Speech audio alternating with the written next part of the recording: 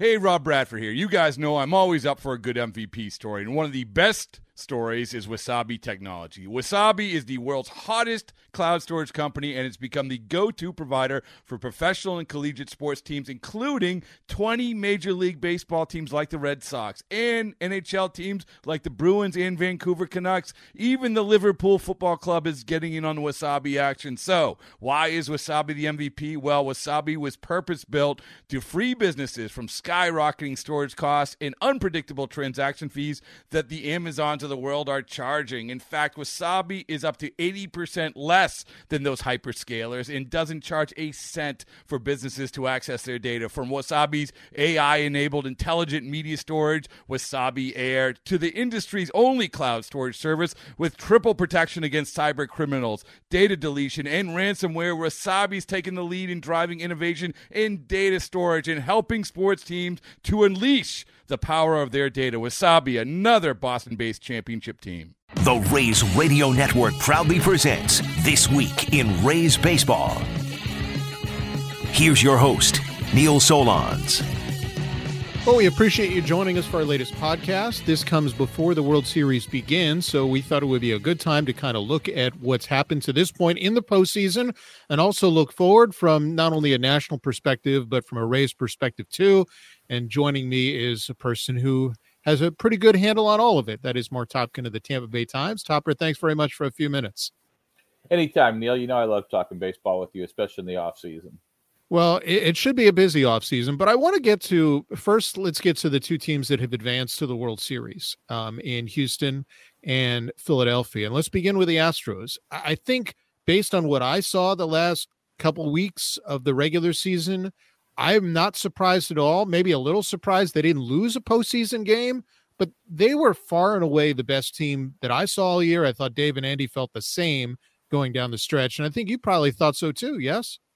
No doubt about it. I mean, we did not see the Braves this year. We did not see the Dodgers this year. So you have to kind of put that, caveat on it or just say in the American League. But by far, they were the best team. And the way they dismantled the Yankees kind of showed it, because that's what I thought they did in those games against the Rays also, where like as soon as there was a crack, as soon as there was a mistake, they seized upon it. They took advantage.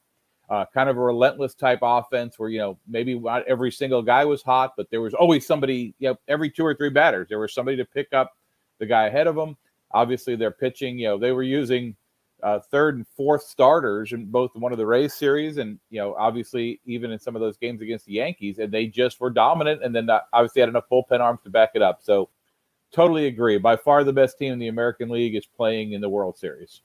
Yeah, sometimes it's the best team. Sometimes it's the hottest team. I think in Houston's case, it's both.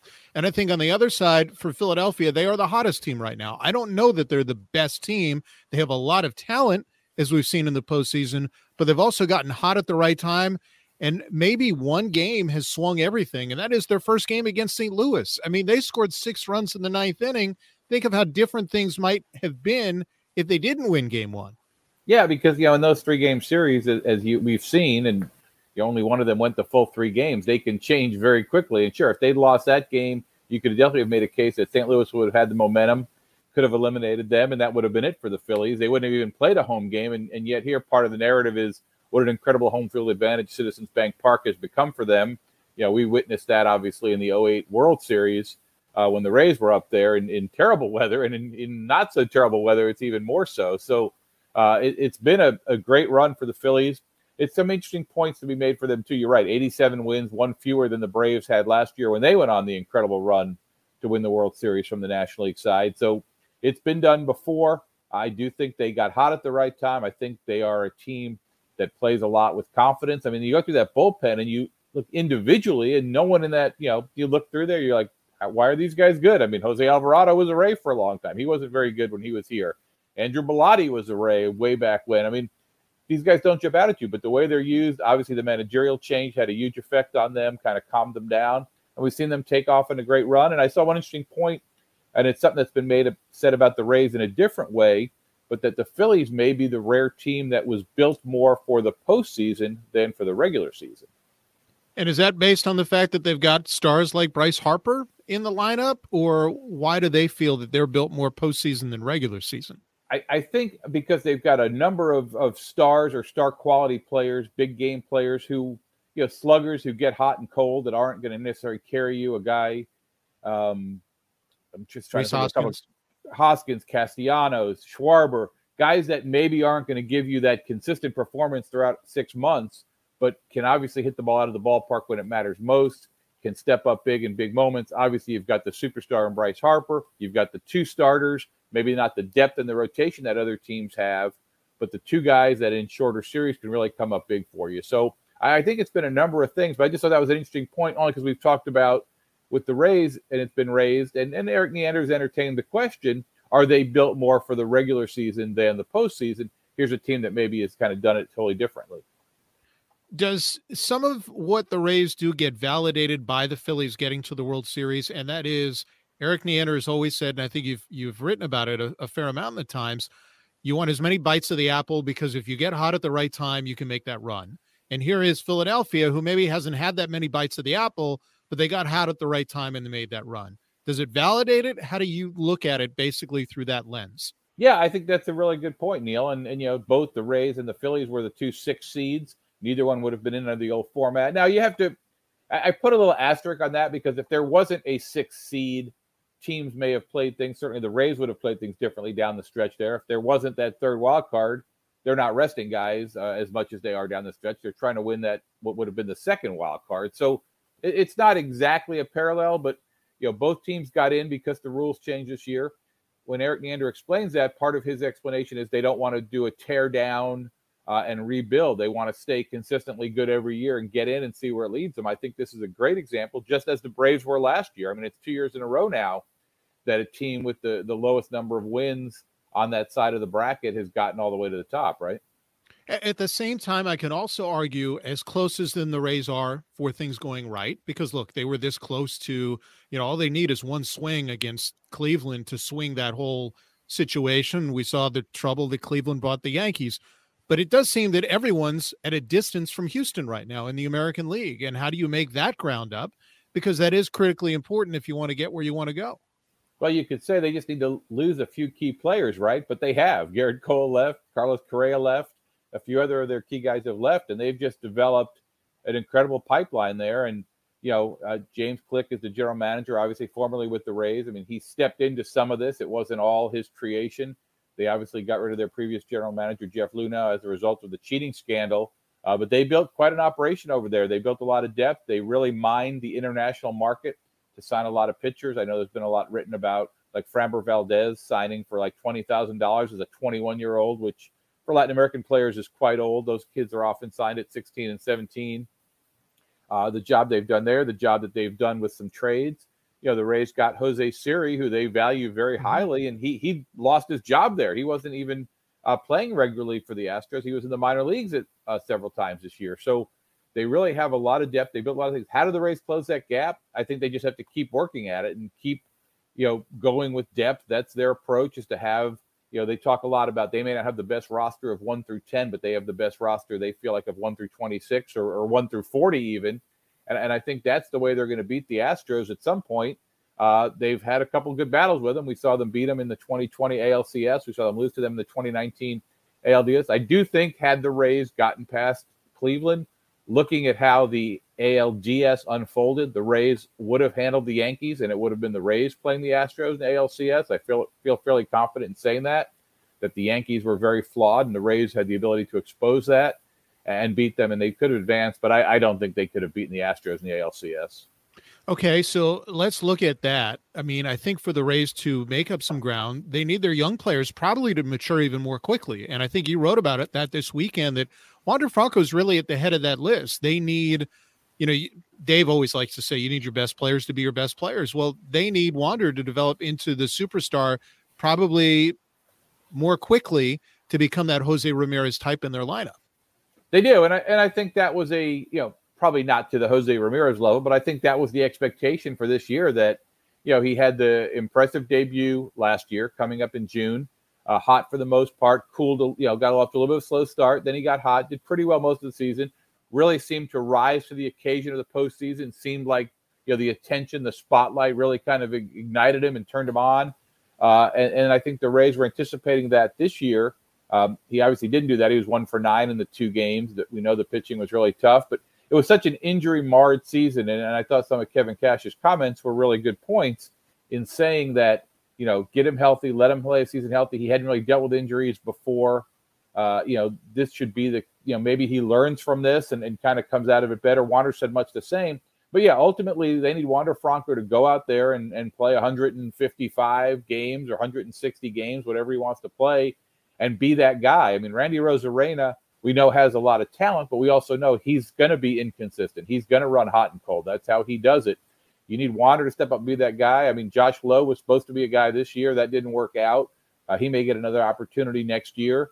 We've seen some other players. Brandon Lau obviously missed a lot of time with injury this year. We know of some of the other players who were hurt. But, yeah, the key to the Rays' success has been part of this model is having young players play above their experience level, basically, above their pay grade, so to speak, and the Rays need that to continue. And we'll get into that a little bit further, but while they're also trying to figure that out, because the offseason doesn't truly begin until, 5 days after the World Series ends, they do have some things going on with their staff. In fact, we just learned before we recorded this, Rob Metzler, who's headed up the draft work, is gone to becoming a vice president with the Detroit Tigers, and we're still wondering from a coaching standpoint why the Rays have added Jorge Moncada as their bullpen coach for Stan Borowski. Is Matt Quachero going to be back, and what is the trickle down if he's not? Yeah, and look, Matt's interviewed for I think 4 or 5 jobs in previous off seasons. He's a guy that you hear his name mentioned in any conversation really about when someone's looking for who might be a good person to step into a managerial role from a coaching role. Obviously comes from great stock, worked under Terry Francona, worked under Kevin Cash. Those are 2 pretty good guys to learn from. I think Matt will get a job this year? I mean, there's 3 still open as we record this. We know for sure that he's interviewed with the Marlins and he is interviewed with the Royals. Don't know yet if he interviewed or not with the White Sox. Not sure where they are in the process. Could I see him fitting in with both of those teams? I certainly could. If he does get one of those jobs, there will be some trickle down. I don't know if it'll be a simple, just a 1-for-1 move where Kevin Cash names someone else, the bench coach, replaces that guy, or he moves a couple parts around. I've heard some different scenarios kicked around. You wonder if Brady Williams, the AAA manager, would get an opportunity to come to the big league staff at some point if there are some changes made.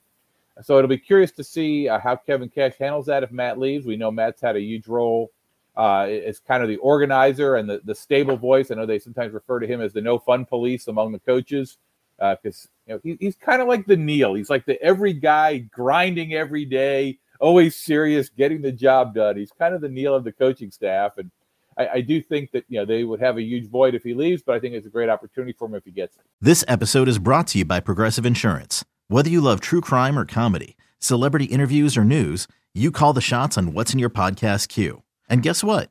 Now you can call them on your auto insurance too with the Name Your Price tool from Progressive.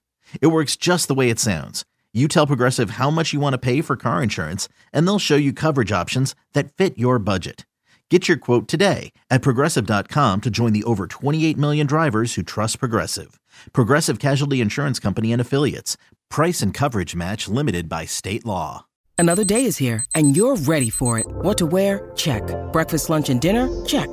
Planning for what's next and how to save for it? That's where Bank of America can help. For your financial to-dos, Bank of America has experts ready to help get you closer to your goals.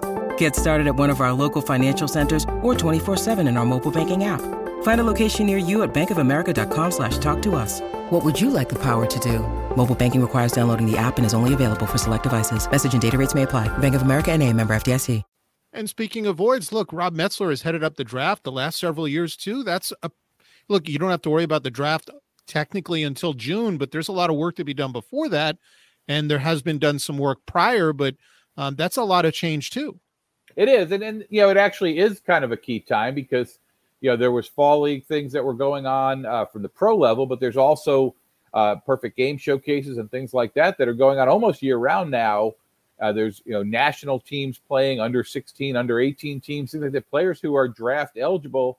And the other thing is they always look at the draft. We focus on the upcoming draft, but the scouts are looking at 2 or 3 drafts ahead. They're out there watching sophomores in high school and juniors in high school as well, knowing their class comes up in a year or two. So there is a lot of work, and Rob did a tremendous job. He kind of took over and brought more of I think probably at least you could say a balanced approach, if not more of an analytical, more sophisticated, computerized, more organized approach, whereas the past the Rays, I think, were more traditional scouting. And obviously some of the results really speak for themselves and some of the players they've taken. There have been some injuries that have marred some of the picks, but some of the guys that have risen pretty quickly through the draft, certainly we're going to look at Taj Bradley as the number one prospect now, who was a draft pick and came up through the system. And just to see how they kind of proceed and where they go internally, I would assume, as far as naming a replacement for Rob. But yeah, anytime a guy with that much internal knowledge, 15 years with the Rays, 7 as scouting director, leaves, that's also going to create a void. And then you also wonder, it's like, just the intellectual departure. I mean, we've seen this happen. There's, I think, 6 teams. This will be a segue for you. I think there's 6 teams, including both teams in the World Series, that have general managers who have Rays backgrounds. We know there's 5 field managers who have Rays backgrounds right now. So that every time somebody leaves, how many of the secrets are they taken with them out the door? Yeah, there certainly is a lot of former Rays throughout other organizations. And yeah, you mentioned it, James Click with Houston, Sam Fuld with Philadelphia, but ultimately it still does come down to putting the right players together. And I want to get into some of the kind of the nitty gritty questions overlooking. I think you've written about this too. There are 4 Rays free agents that we know will come, or we expect will be come the end of the season. Assuming Kevin Kiermaier's option is declined, which I think we're all anticipating. Do you think any of them at some point would return to the Rays for the 2023 season? And I'm talking about Corey Kluber and Mike Zunino and Kevin Kiermaier and David Peralta. Probably the only guy that I personally could see back would be Zunino. I don't think Kevin Kiermaier is going to come back. I'm not basing that on any great inside information or anything like that. I just think that Kevin Kiermaier wants to prove he can still play at a very high level. I don't think that opportunity is going to be here with the Rays. I think they are committed to Jose Siri in center field. I don't know that Kevin Kiermaier coming back and being in a part-time role or kind of being there over Jose Siri's shoulder is going to help the development of Jose Siri. I think the Rays do want to give some runway to and give him an opportunity. So my guess is Kevin Kiermaier goes somewhere else. I think he's going to go somewhere where they have grass and he's going to be able to play on a more comfortable setting. It wouldn't shock me if he went to the Cubs just because of the familiarity with that organization through his brother, but I don't think that's where he's headed by, just automatically. It's funny, at one point we had heard right before the lockout went into effect that the Phillies were interested in him, right? And they didn't make the trade then. They come out, they go play part of the season. They end up needing a center fielder after all. They go trade for Brandon Marsh from the Angels. What if that had been Kevin Kiermaier instead? And he was a guy now playing in the World Series. So you play that what-if game a little bit. But I think Zunino could come back in that he does. They really like Christian Bethancourt, what he did for them last year. I think they were down on Frankie Mejia a little bit by the end of the year. You saw that in that Bethancourt started both playoff games, even though the Guardians were using right-handed pitchers and Mejia can provide a left-handed bat. So I think that Zunino could fit. There is a little bit of similarity there in the profile. But I think they value his experience, his expertise, his handling of the pitching staff. But again, does he want to settle for that, or does he want to go somewhere where he has a chance to be the number one guy? Yeah, it's certainly going to be an interesting question. And then I think the other piece of this is what difference makers do the Rays potentially pursue and what's realistic? We know who some of the big name free agents are. I think you wrote about this as well in the Times. I think the Rays would like to add someone who is a difference maker. The question is he out there and attainable? Wait, you didn't know Aaron Judge was at the Trop today? I just saw him walk by. He just waved right behind your door there, Neil. Right. He's doing his site visit now. No, look, I think they would entertain going after a premium level free agent, not Aaron Judge, but a premium level free agent. I think they would. We saw them pursue Freddie Freeman last year. It didn't work out. I do think it was a legitimate pursuit. He obviously made a different decision. It seemed to work out pretty well for the Dodgers until about 10 days ago when they got knocked out by the Padres. But I just don't know if that guy is there. I mean, I know you and I have talked about this during some of our pre-production meetings. The Trea Turner, and could he become an outfielder? I mean, they've obviously got a shortstop. They seem to have some middle infield depth, but if I don't know, if Trea Turner showed up, would you figure something else out? Whether he played second or Wander played third or something? I'm sure you could if the opportunity presented itself. But I don't know. I think part of where I am kind of hung up right now on the Rays is, what are they going to do with the players they have as much as who are they going to pursue? And I know those are going to be related. and you can't control the sequencing of that. Free agency starts 5 days after the World Series ends. Are they going to trade Randy Arozarena? That's still a big question for me. I still think that's a possibility, and I'm just basing that on how the Rays have operated past history, his inconsistencies, where he's going to be salary-wise as things escalate and should escalate quickly because the numbers he's put up. I mean, he had, you could argue, the greatest offensive season a Rays player has had. No one's ever had 20 homers, 30 steals, and 40 doubles. And only, I think, 5 players in the last 10 years in all the majors have had it. No Rays ever had it. So he certainly has a lot of value. I just don't know where they are as far as the inconsistency that he brings with it, how he gets there. Trading him opens up, obviously, a different situation in the outfield. If you're keeping him and you're going to go get a big bat, where's that bat going to fit? Do you want to get a first baseman then if you're going to keep the outfield relatively intact? If you have Margot, Siri, Arozarena, Harold Ramirez, assuming he's back, can be out there some. Maybe Josh Lowe's out there. So, you don't really have room for an outfielder then. Do you go find a first baseman who can hit? Is Yandy Diaz back, or do you go find a third baseman who can hit? But like I said, the sequencing of this is hard because free agency starts before trades tend to develop. Yeah, I almost the fascinating pieces for me this offseason are which young players do they bet on based on not only what they did last year and what they think they're capable of, but under the new rules, with the no shifting and also the fact that you can only throw over twice. A more athletic player who can steal bases and manufacture runs may be more valuable. I think we're going to learn a lot about that going forward. And then I think the other piece is improving. As much as we talk about the offense, the defense was not as stellar as it's been in previous years. No Gold Glove finalists, I think, is an indication of that. They were middle of the pack. And I think really first base is the area where they tried to improve last year, that they still need a lot of improvement defensively. Yeah, look, I think we all have the same feeling that we're not going to see Ji-Man Choi back with the Rays this year. And do they want to go out and get a smooth fielding type first baseman? Do they want to split it up? Do they want to move Yandy over there and get a third baseman? I mean, there's a couple different ways that they can handle that, a couple different scenarios they can pursue. It's hard to figure out which way is the best to go. Do you want that to be a left-handed hitter? Do you feel like you have enough left-handed hitting? Do you move Brandon Lau over there? That's another possibility. You mentioned athletic type players, Paredes and even more so Brujan are both out of options. So if they're going to be with the team, if the Rays are going to keep them, they've got to be in the big leagues.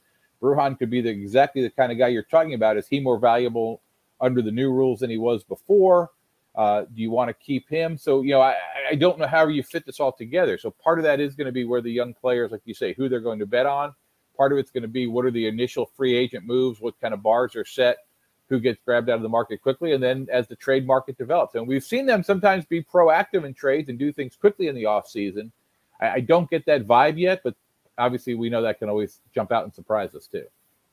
And the one other area that I think is going to be probably secondarily important, but I think it is an important one to watch for, is how the Rays assemble starting pitcher or bulk depth. Because they were at times, remember, they had to convert Jeffrey Springs to a starter. They had to convert Drew Rasmussen or commit to him as a starter, which wasn't clear at the beginning of spring training because of all the injuries they had. And I think you can count on, or you can say, okay, you got Glasnow, McClanahan, Rasmussen, Springs, and maybe Yanni Chirinos if Ryan Yarbrough is not back as your fifth guy. But then, okay, where does it figure out from there? I do think them getting enough depth to cover innings, quality innings, is really, really important. Yeah, and I know at one point I heard Eric Neander mention that maybe they go get somebody to be that fifth starter. Maybe Yarbrough comes back, even though he's going to be in the probably close to $5 million range. Yanni Chirinos. But, here's the other thing, too, and not in any way, casting doubt on any of these guys, but McClanahan had some injury issues this year. Glasnow is going to be under somewhat of a limit innings-wise, not ridiculous, but there's going to be some control, some shorter games, probably some extra days, maybe a skip turn here or there to kind of keep him under a reasonable number. Rasmussen is always a guy they try to be careful with because he had 2 Tommy Johns. Jeff Springs is a guy that just because of the extension of workload from last year to this year was so extreme, they're probably going to be a little careful with him. So there's almost like a little bit of an asterisk on everybody that they have in the rotation, to where, maybe you're not going to bring Corey Kluber back. Corey Kluber is going to go off and probably get a 2 or 3 year deal at a ton of money because of what he did this year for the Rays and made every start. But maybe you need somebody like that who's going to be able to go out and if needed, give you 150 innings, 160 innings, make 25 or 30 starts if you need him to, and probably with not a significant investment, so that if you don't need him, you don't feel like you're wasting that money or that opportunity, or if you need to move on from the guy as well. Yeah, it's certainly going to be fascinating to see how the Rays manage this. And a guy who's going to be following this all offseason long is Mark Topkin of the Tampa Bay Times. Topper, thanks so much for being with us on our latest podcast. Anytime, Neil. And we will probably have our next podcast after the World Series, unless there is some major news between now and then. So thanks so much for listening. Check out our blog at raysradio.mlblogs.com, and we will chat with you soon.